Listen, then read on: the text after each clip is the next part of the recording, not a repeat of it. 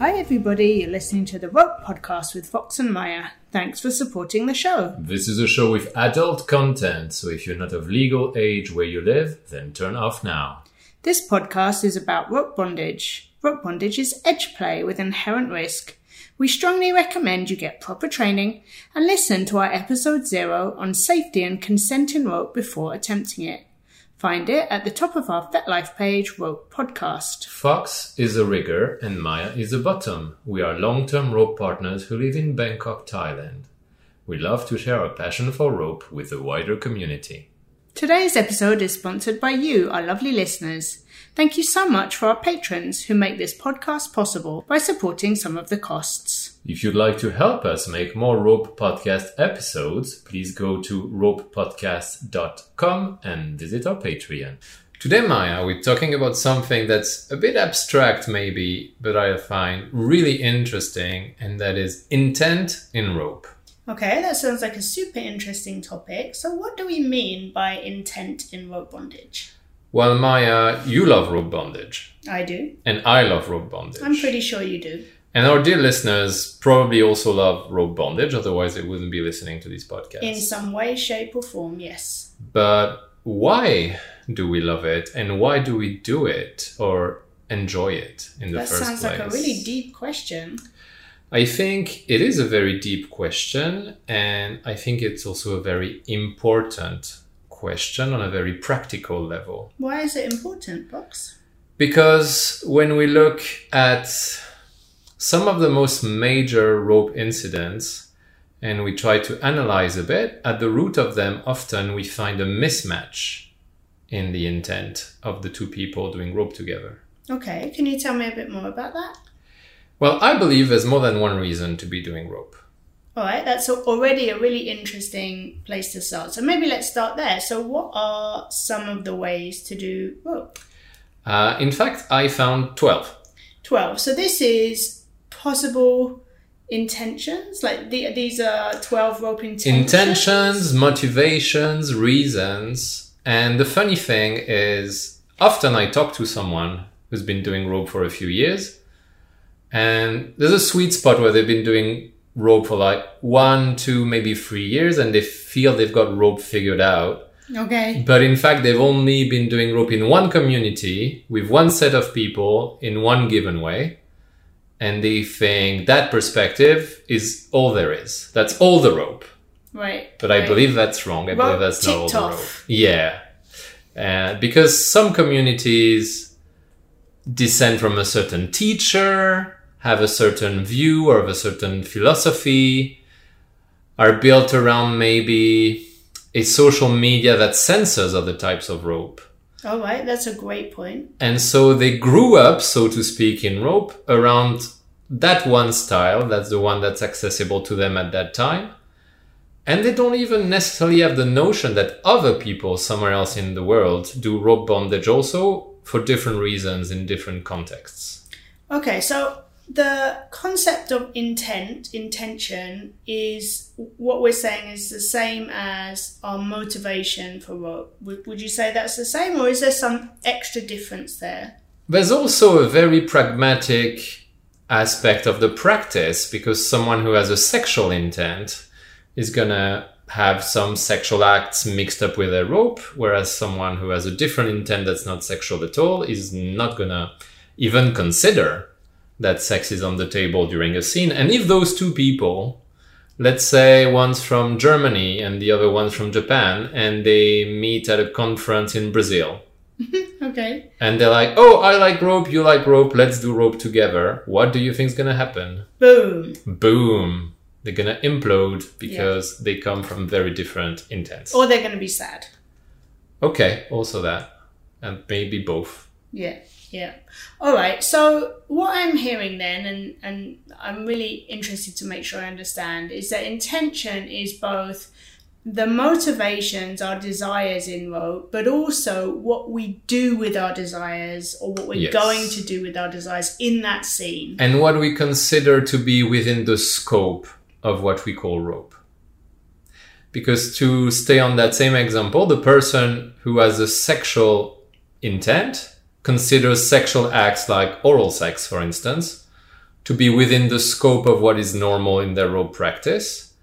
Whereas the person, let's say, who's more of a circus type of person who enjoys very acrobatic rope suspensions and has come to rope through circus school, has no notion that oral sex would be anywhere near their rope time. And it would be honestly kind of shocking to them if they've never been exposed to it. But some people do that. All right. So you've really got a potential for clash, because this notion of intention and intent is talked about quite a lot in rope circles, and is relatively. It always feels a bit ethereal. Ethereal, much better word than what I was thinking. Ethereal to me, hard to pin down. People often say, "Oh, well, you should make sure you go in with the right intent." Well, what does that even mean?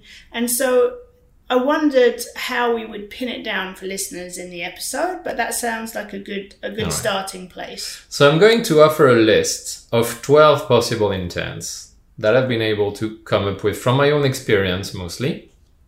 And I'm not saying it's exhaustive, but I would love if someone could message me if they can think of other ones, because that's the kind of thing I dig, doing a classification of rope intent. A taxonomy of rope intents. Thank you. That's the word I was looking for. Yeah.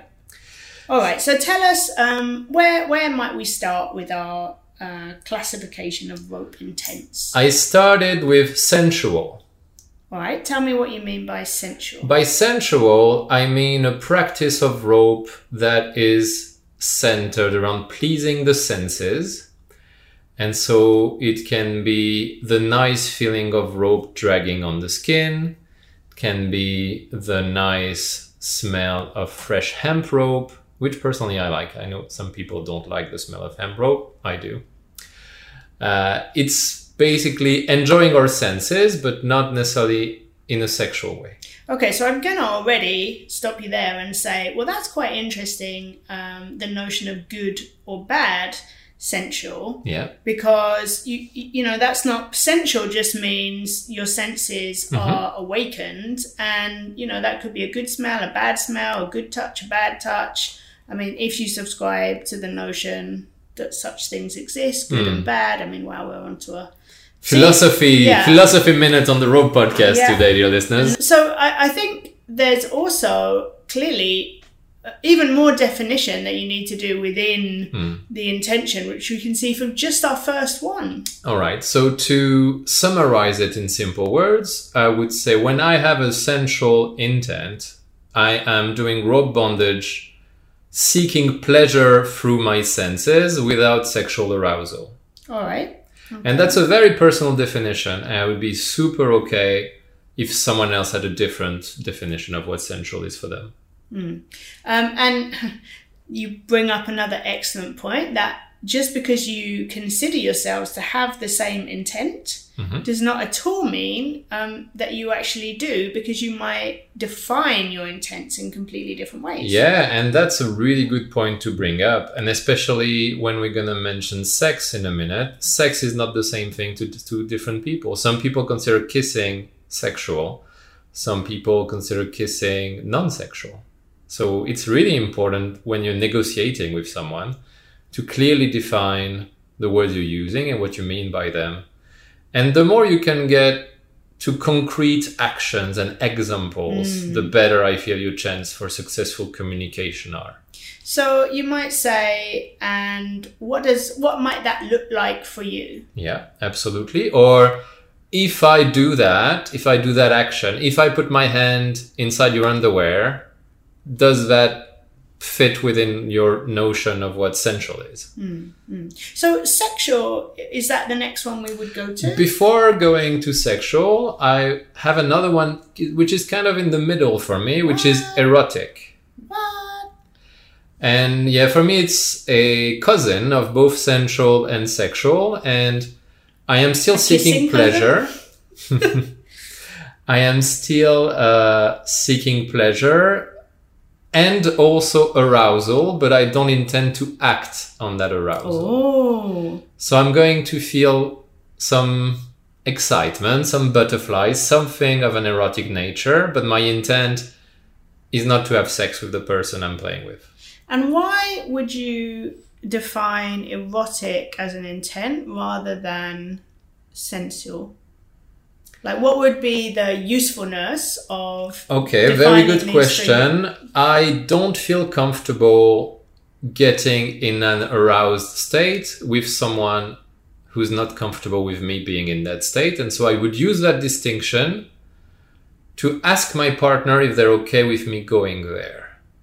And if they were like, I'm not really comfortable with that, I would stay on the sensual side. So I might enjoy the smell of their hair or the softness of their skin, but I would not let myself get into... Sexy butt touching. Yeah, and if it goes deeper than the touching, I would not let myself go into a sexually aroused place if they told me they were not comfortable with that. Wow. So already we've got a really interesting distinction between sensual, erotic, and then I'm assuming, and you know what they say about assume, sexual. Yes, that was indeed the next one. Number 3. Going to the next stage. So what does that mean for you? Hey guys, this is Fox coming in for a short break. Listeners like you make this podcast possible. We want to continue making this podcast for you for a long time, and to do that, we need your support. Please go to ropepodcast.com to buy rope video lessons from experts, so we get a small commission on your purchase at no extra cost to you. In addition, a really great way to help us is donating on Patreon. A one-time amount or a monthly pledge that can be as little as the cost of your morning coffee makes a big difference to us. And you will gain cool perks like behind-the-scenes photos and the ability to vote on future podcast topics. Go support us on ropepodcast.com because you love rope too. For me, that means within the scope of the play, I am intending, or at least leaving the possibility of sexual acts. And I agree they need to be clearly defined as to what's meant by a sexual act, which ones are okay, which ones are not, because you could say oral sex is okay, but no penetration, for instance. You could say whatever you want. That's the beauty of what we do, is you set your own rules in negotiation about what's on the table and what's off the table. But as soon as at least one sexual act is involved, I would say, for me, that's moving into a sexual intent. All right. And what is the next one? The next one, which is quite a contrast, is playful intent. And what does that mean? That means we're going to have fun, we're going to have a laugh, we maybe going to be a bit silly. I've made you so British. We're going to have a laugh. Yeah, you're rubbing off on me in all the wrong ways. One way or the other. Yeah. So do we not have fun in the other ones? I guess I must be a boring person in bed, but I can't be silly and sexy at the same time. That's not something I'm good at. I think for some people, they can definitely interweave. For me, in my lived experience, they're quite separate. That would be 4. And 5 for me is sadomasochistic. So I feel like I've got a better handle on this one. Okay. But tell the listeners and me what the intent for you of a sadomasochistic rope bondage scene might be. The intent is going to be to inflict or receive pain, or both. With the idea that probably the person that's going to be giving pain is someone who enjoys giving pain, that would be a sadist. And the person who will be receiving pain as part of the rope is going to get some enjoyment or gratification out of that pain, and that would be the masochist. And typically we think that in rope it's more likely to be the top giving the pain just because they've got the instrument. Yeah, you think that, and then you tie on a synthetic rug and you get grievous rug burn. With nylon rope that also is pretty burny. Yeah, I have hurt myself pretty bad. Honey, I know. I was there. Non-consensual. I was attacked by that rug. It was brutal. It took me months to heal from it. And psychologically, I'm not sure you've recovered from the trauma. I don't think I ever will. Yep. All right. So what would number 6... I'm conscious, we're aiming for our usual episode time. So what would number 6 be? Number 6 would be power exchange. Tell me about that, sir. Fox. Okay, good one. So in that case, the rope is being used to create a power differential between I'm going to simplify it to two people. For this conversation, I mean, I know you can do rope with just yourself and self-tie. I believe. I know you can do rope with 3, 5, 10,000 people at the same time. But for the sake of this discussion, which is already complicated, let's restrict the examples to two people. Good plan. And so anyway, creating a power differential, I'm going to put myself above you or below you, and the rope is going to help with that in some way. And you don't mean literally, although that could be part of it. Yeah, just removing someone's agency and ability to move their body can create a power differential. Or that could be the person being tied who has the power and orders the other person around. And then can also be a dimension of service. So it could be a rope top tying the rope that the bottom enjoys as a service to the bottom. So imagine like they're seeing the bottom as this princess person that they're servicing, and they're using the rope to give them what they want as a gift, an offering of sorts. That can be quite nice. Or when the shoe's on the other foot, it can be the bottom offering themselves as a canvas for the rigger to freely express their rope creativity. That's nice. I would say that's quite central to the dynamic you and I share. I would say you're probably correct, yes. Mm-hmm. You usually are. Another way of including service in rope could be being a training partner, doing a certain thing for the benefit of the other person learning. Like you go to a workshop and you offer your body for people to practice tying TKs on, and hopefully on the next day you still have use of your hands. So is training or learning one of your intentions? It's the 12th one, so no spoilers. Oh, sorry. I was just interested. Okay, so do you want to do that one next, or? All right, well, we're going out of order. Oh, so this sorry. one I called Mastery. Oh, of course you did. Right? And it's the intent or the goal of gaining knowledge and skill. And that would be studying, of course, the art of tying and or being tied, which I think is a very real thing. It's a craft, really, I would say. But it could also extend to things like the history of rope and things like the philosophy of rope. So it can be also more intellectual in the pursuit. Or indeed the culture of rope, which is kind of what our whole podcast is about. I would say so. I mean, I think if people have listened to more than one episode of this podcast, they have some belonging in this category. Oh, fascinating. Meta. Right? Okay. Right. So we're on number 7 or 8? So with the jumping around, I think we're going to be on 8, which for me is artistic. Ah, okay. And that is tying or being tied for the purpose of producing photographs, videos, art installations, performances to be enjoyed by an audience. But it's the idea that we are creating some form of content, and probably that content is going to be consumed by other people. Although there's nothing wrong with making photos you just keep in your little black book and you only look at them alone at night, there's often a dimension of sharing with a third party or with the world at large.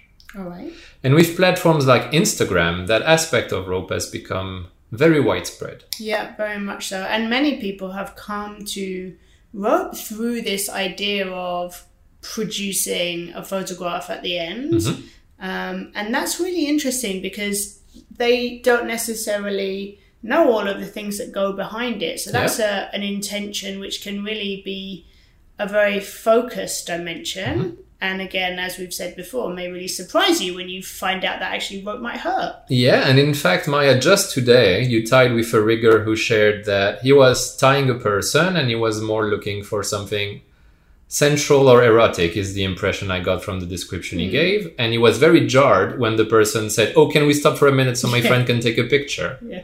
And that would be a great example where having a mismatch in intent can bring jarring moments, if not clear consent violations and major issues. All right. What's the next intention?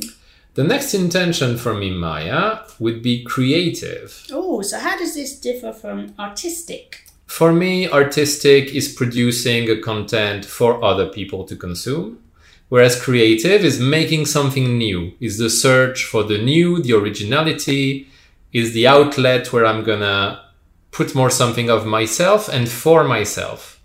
And so it could be creating new positions, creating new ties, coming up with new ways to use rope. Like if I floss my rope between your toes, what does that do? Is it nice? Is it bad?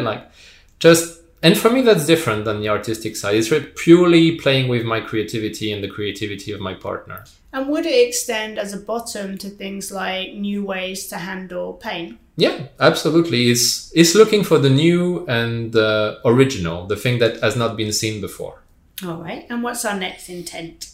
Next, I have physical challenge. Ooh. And so it's things like pushing your limits, like challenging yourself of how long can I stay in this suspension?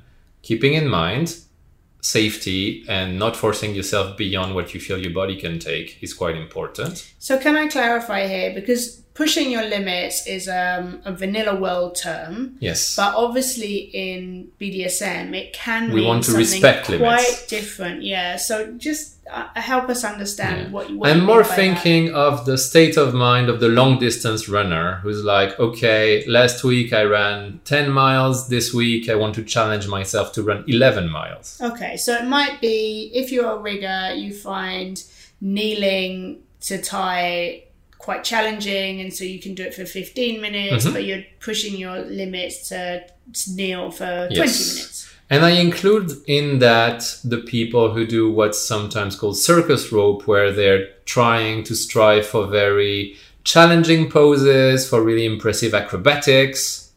I think that belongs to this physical challenge category. And then I have two more, Maya. The next one, which might surprise some people because I think it's one of the lesser known ones, is therapeutic intent. Tell us about that. That would be using rope to help either with physical pain or for things in the world of mental health, to help calm down anxiety, for instance.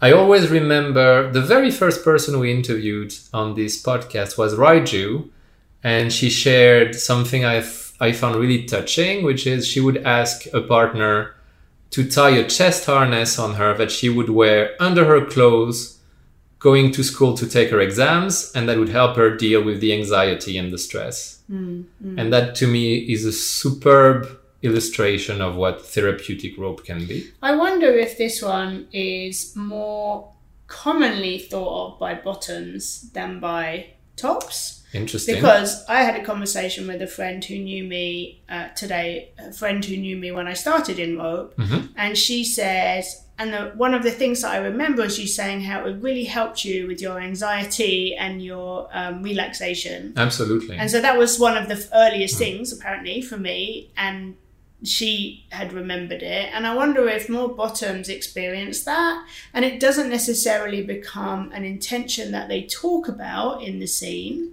but it is something that they have inside. In my experience, I've only had one partner who really came to me with that intent fully explicit and at the forefront. And the main, her main motivation, at least at the beginning, to try rope bondage.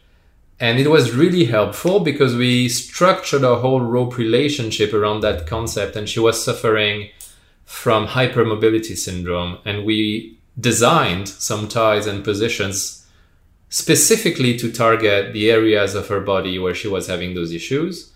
And it was hugely gratifying for me to be able to use my rope skills in a way that so clearly helped someone with a problem they had.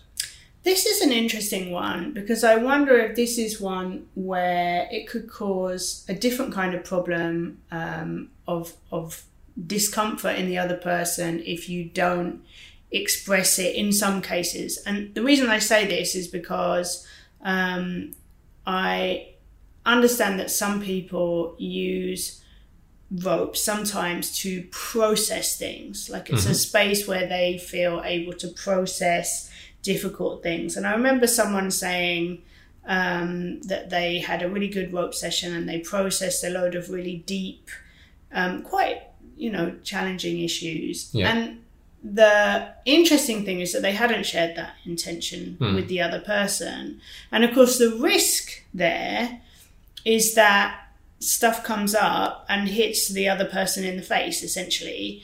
And and they haven't consented to be the therapist. Does that make sense? So you mean that could put, let's say, the rigger, for instance, in a position that they didn't consent to be in. They're not comfortable with being in. They're not comfortable. I think that is kind of true for every intent in this list. Like, if one person has a sexual intent that's not being communicated, it could put the other person in the position of an unwilling sex worker, essentially, who's providing sexual gratification but some of them are more without obvious than others. So the reason I bring up the processing trauma one is that some of the things can be done in the person's head, and the other person never needs to know. Whereas if I have a sexual intent, then to do a sexual act in the scene, the other person is much more likely to know. Some things are easier to hide, and I don't mean necessarily in a proactive way, like a purposeful way, but just maybe you don't think to tell the other person. But actually uncovering these intents is important in lots of different ways. Okay, and I think that's really interesting. And I think there's also a distinction to be made between I go into the scene with the intent of processing that difficult memory I have versus I go into the scene intending for a playful scene, and then something gets triggered and those emotions come up and get processed, but that wasn't intentional going into the scene. Yeah. Okay, great point as well. All right. So what is your 12th one? 12th and last one for me, that is exploration. Oh, that sounds nice. And that can be exploration of the self, or that can be exploration of my partner. And then it would be more getting to know each other through rope as a medium. Like with glasses and a Ouija board? More as I go to this party, I meet this person who's kind of interesting, but we don't have that much in common. And if it was a vanilla party, we wouldn't really know what to do with each other. Oh, but wait, it's a kink party. We both like rope. So let's do rope. And through having this common activity, we get to know each other, and we might become friends. We might become lovers. Might become master and slave 5 years down the line. Who even knows? So how do we find out what a person's intent is? So there's clearly many types. All right. So to make things more complicated, in case they were not enough yet, you can have more than one intent at the same time. And in fact, I have had each of those 12 intents at some point in my rope life. Right. I'm a single person, and I've had all 12 of those intents on different days at different time with different people. Okay. And B, usually I don't actually have only one of those. I have a mix. Like today, I might have 60% artistic intent, 40% sexual intent, which is I want to get a nice photo, and if we have a bit of time and we're both in the mood, maybe we'll have a bit of sex in the rope after the photo. All right. So our intentions can be more than one. Yes. Are we also always clear about our own intentions? I think there's a lot of introspection work that goes into that, and I in fact invite each and every listener today to sit down with themselves and list out what they think their intents tend to be. Because the more you know yourself, the better you'll be able to communicate with a partner what you might be interested in playing with. All right. So then do you just ask? I usually do. I try to communicate, and sometimes there's a good match with the other person that they say, oh, that's also what I'm interested in. That's also what I want to do. And sometimes not at all. And when that's happened in the past, sadly, sometimes the right thing to do was to walk away and say, we're just not right for each other at this moment in time. Like what you want and what I want is not really compatible. And so there's a whole wide world out there of people who love rope. I think it's better if I tie someone else and you go get tied by someone different. Yeah, I think that's a really positive message for people, that you can and should choose a person according to what's right for you and them, and the Venn diagram of what's between you, rather than feeling like, okay, you're a person who does rope, I'm a person who does rope, thus we must do rope. You just summarized my whole motivation for making this episode, Maya. Very well. There is more than one kind of rope, and just because we both do rope doesn't mean we're right for each other. All right. Okay. good news, sometimes you start from a different place and there are ways you can compromise and still get to nice rope together. Tell us about that. I have some ideas about that. One thing you can do, assuming you don't have total irresolvable incompatibility, would be to take turns. Like, I do something for you today, you do something for me tomorrow. And you can look at that model, The Wheel of Consent by Betty Martin, which is kind of famous and easy to find on the internet. And this idea of sometimes I do something for you, sometimes you do something for me, sometimes you do something for you, sometimes I do something for me. Actually, you don't even need to look it up. I think I've just summarized the whole thing. I'm just trying to imagine you asking someone where English isn't their first language, hey, what's your intent in rope? And I'm thinking that's probably a complicated question for an English speaker who is a first language speaker. I think it's really difficult to communicate across barriers of language and culture. And that is one big reason why I am reticent to tie with someone if we don't have a certain amount of language in common. Like when someone only speaks 5 words of any of the languages that I speak, I'm not comfortable tying with them. Part of the reason I learned some languages that I speak so that I could tie people feeling comfortable we can communicate our intents and limits and so on. I have another option for when two people have different intents, and that is to choose neither of the intents that the people brought, a bit of a wild card, but to find a completely third one in the list that both people are kind of okay with.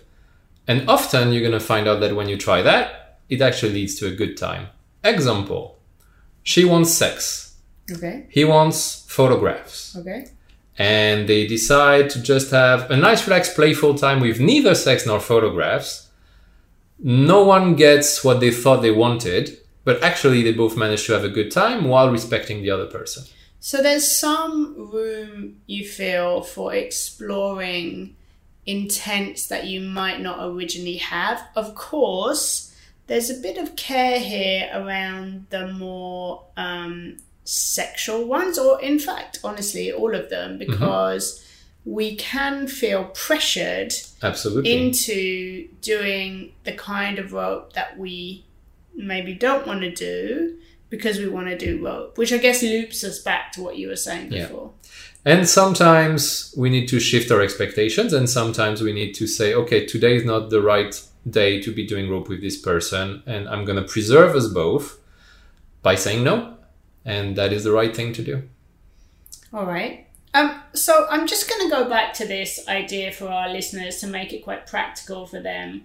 How do they find out the other person's intent? So we've got like asking them what's your intent. You can ask them straight away, but that's not always going to get you the answer. That's where I'm kind of coming from. You can ask some questions like, what does a good time in rope look like to you? And then by going through examples, you're going to get a better grasp. Or you could ask, can you describe a rope scene you really liked and one that you like less? And do you think you would like or dislike the same things when tying with me? Because someone really liked something with one person doesn't mean they want to do the same with you. Yeah. So that's important. And there's a question of the why behind this, which I think is a really complicated question again. So can you describe a rope scene you really liked? You kind of, on the one hand, want to know why, and on the other hand, it doesn't matter, except for it does matter, but it doesn't matter. So how are you addressing that thorny issue of why? There's a lot of subtlety, and why is it is a dangerous beast because it can lead you towards giving the other person the impression you're pushing back against their limits. Yeah. And so, for instance, Maya, you don't do TKs. I do not. And when you say that to a rigger and they come back to you with, but why don't you do TKs?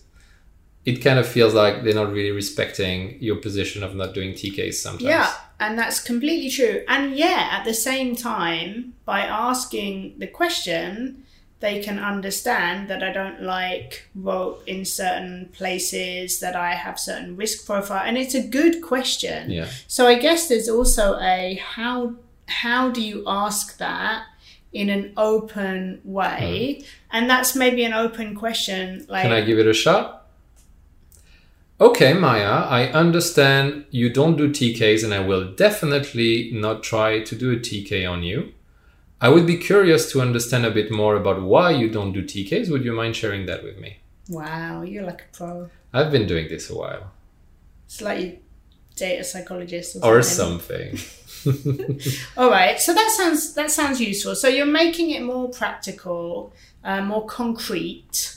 You're finding ways that the other person can share aspects of intent with you without them having to get the concept of intent itself. Yes. And then I think if you're in an ongoing dynamic with a person and you're tying with the same person several times, there's also an iterative, incremental building of the understanding. We have a briefing, we have a scene, we debrief that scene. Next time we get a bit closer to our sweet spot. So does that mean that once you've met someone and you're doing rope, you always do the same intention? I really don't think so, but I think you can build a map of that person over time. A map. Yeah, it's pretty sexy, isn't it? Yeah. A map of our desires. But keep in mind that is a map of a territory that is ever shifting. Because no person actually stays the same over time. And so there's also a danger in thinking you know the person and you know what they want. And okay, we've been having sex every time we do rope for a long time. And so this time it's also going to be sexual. Well, I would check, because people change, what they want changes. I would still check regularly that they're still happy with the way the play is going. They're still seeking the same things they were seeking years ago when we first met and we first did rope together. Because intents really vary over time, over partner, over setting, over mood, or like how your physical, like I know for me, how my physical body feels makes a big difference to my intent. Or even just because you like variety. I mean, you've said all 12 of those are intents you've explored. Yeah, and I think sometimes you're going to find out once the scene has started that the scene is not matching your intents for that day. And if that does happen, I think it's important to stop the scene and realign. And that might mean we stop what we're doing, we take 5 minutes to talk, we start tying again. Or it could be we decide to stop tying for today and we'll try again tomorrow. What I think is really important is to not just grit your teeth and force yourself through it when it's not working for you. For either party. Because I think it's bad for both parties. And I think that might leave you scarred if you force yourself through situations you don't want to be in. So I would strongly caution against that. So how would someone know that the two intents weren't matching? I think in that case, both partners have a responsibility to use their safe words or their words if you're doing plain English communication. And if you don't tell the other person that you're in a bad space and something needs to change, I think that's not cool. I think if you realize you're in a space that's harming you, you have a responsibility to communicate that to the other person. Yeah, and if you know you're someone who's non-verbal, who's unable to do that, you have to, at a meta level, communicate that you're someone who would struggle to communicate that and thus have a plan for that. So kind of cover yourself in a different way. Absolutely. Although, of course, in a traumatic situation, it's difficult to know, like if it's a very traumatic situation, you don't know how you're going to respond.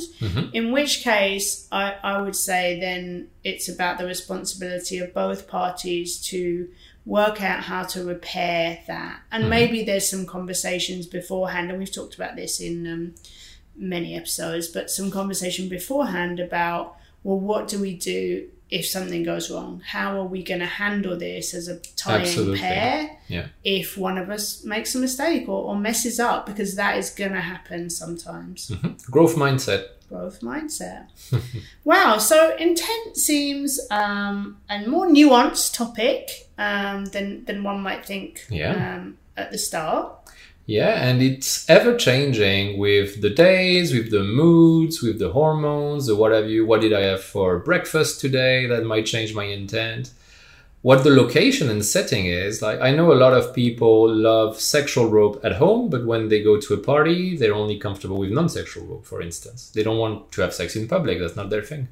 Definitely, yes, complex, but so important, I feel, to gain a deeper understanding of what rope is and can be for other people, because probably you know what rope is for you, but not everyone is like you, and the more you can be open to understanding other people, the better your time in the rope world will be, I think. That sounds great. I would also love it if the listeners could come and comment on this episode and tell us what their usual favorite rope intents are out of the list. And of course, if you can find intents that are not covered by my list of 12, I would absolutely love your feedback. To grow the territory of our map even further. So that's all from us at the Rope Podcast. Don't forget to subscribe wherever you get your podcasts from. And also come friend us on our FetLife page, Rope Podcast. Follow us on Instagram, where our name is also Rope Podcast. If you have a question related to rope, we'd love to answer it in one of our future episodes. Drop us a message on FetLife or Instagram. If you like this podcast and would enjoy more episodes, find all the ways to support us on our website, ropepodcast.com. In particular, please consider supporting us directly on our Patreon page. Thanks for listening. And have fun tying.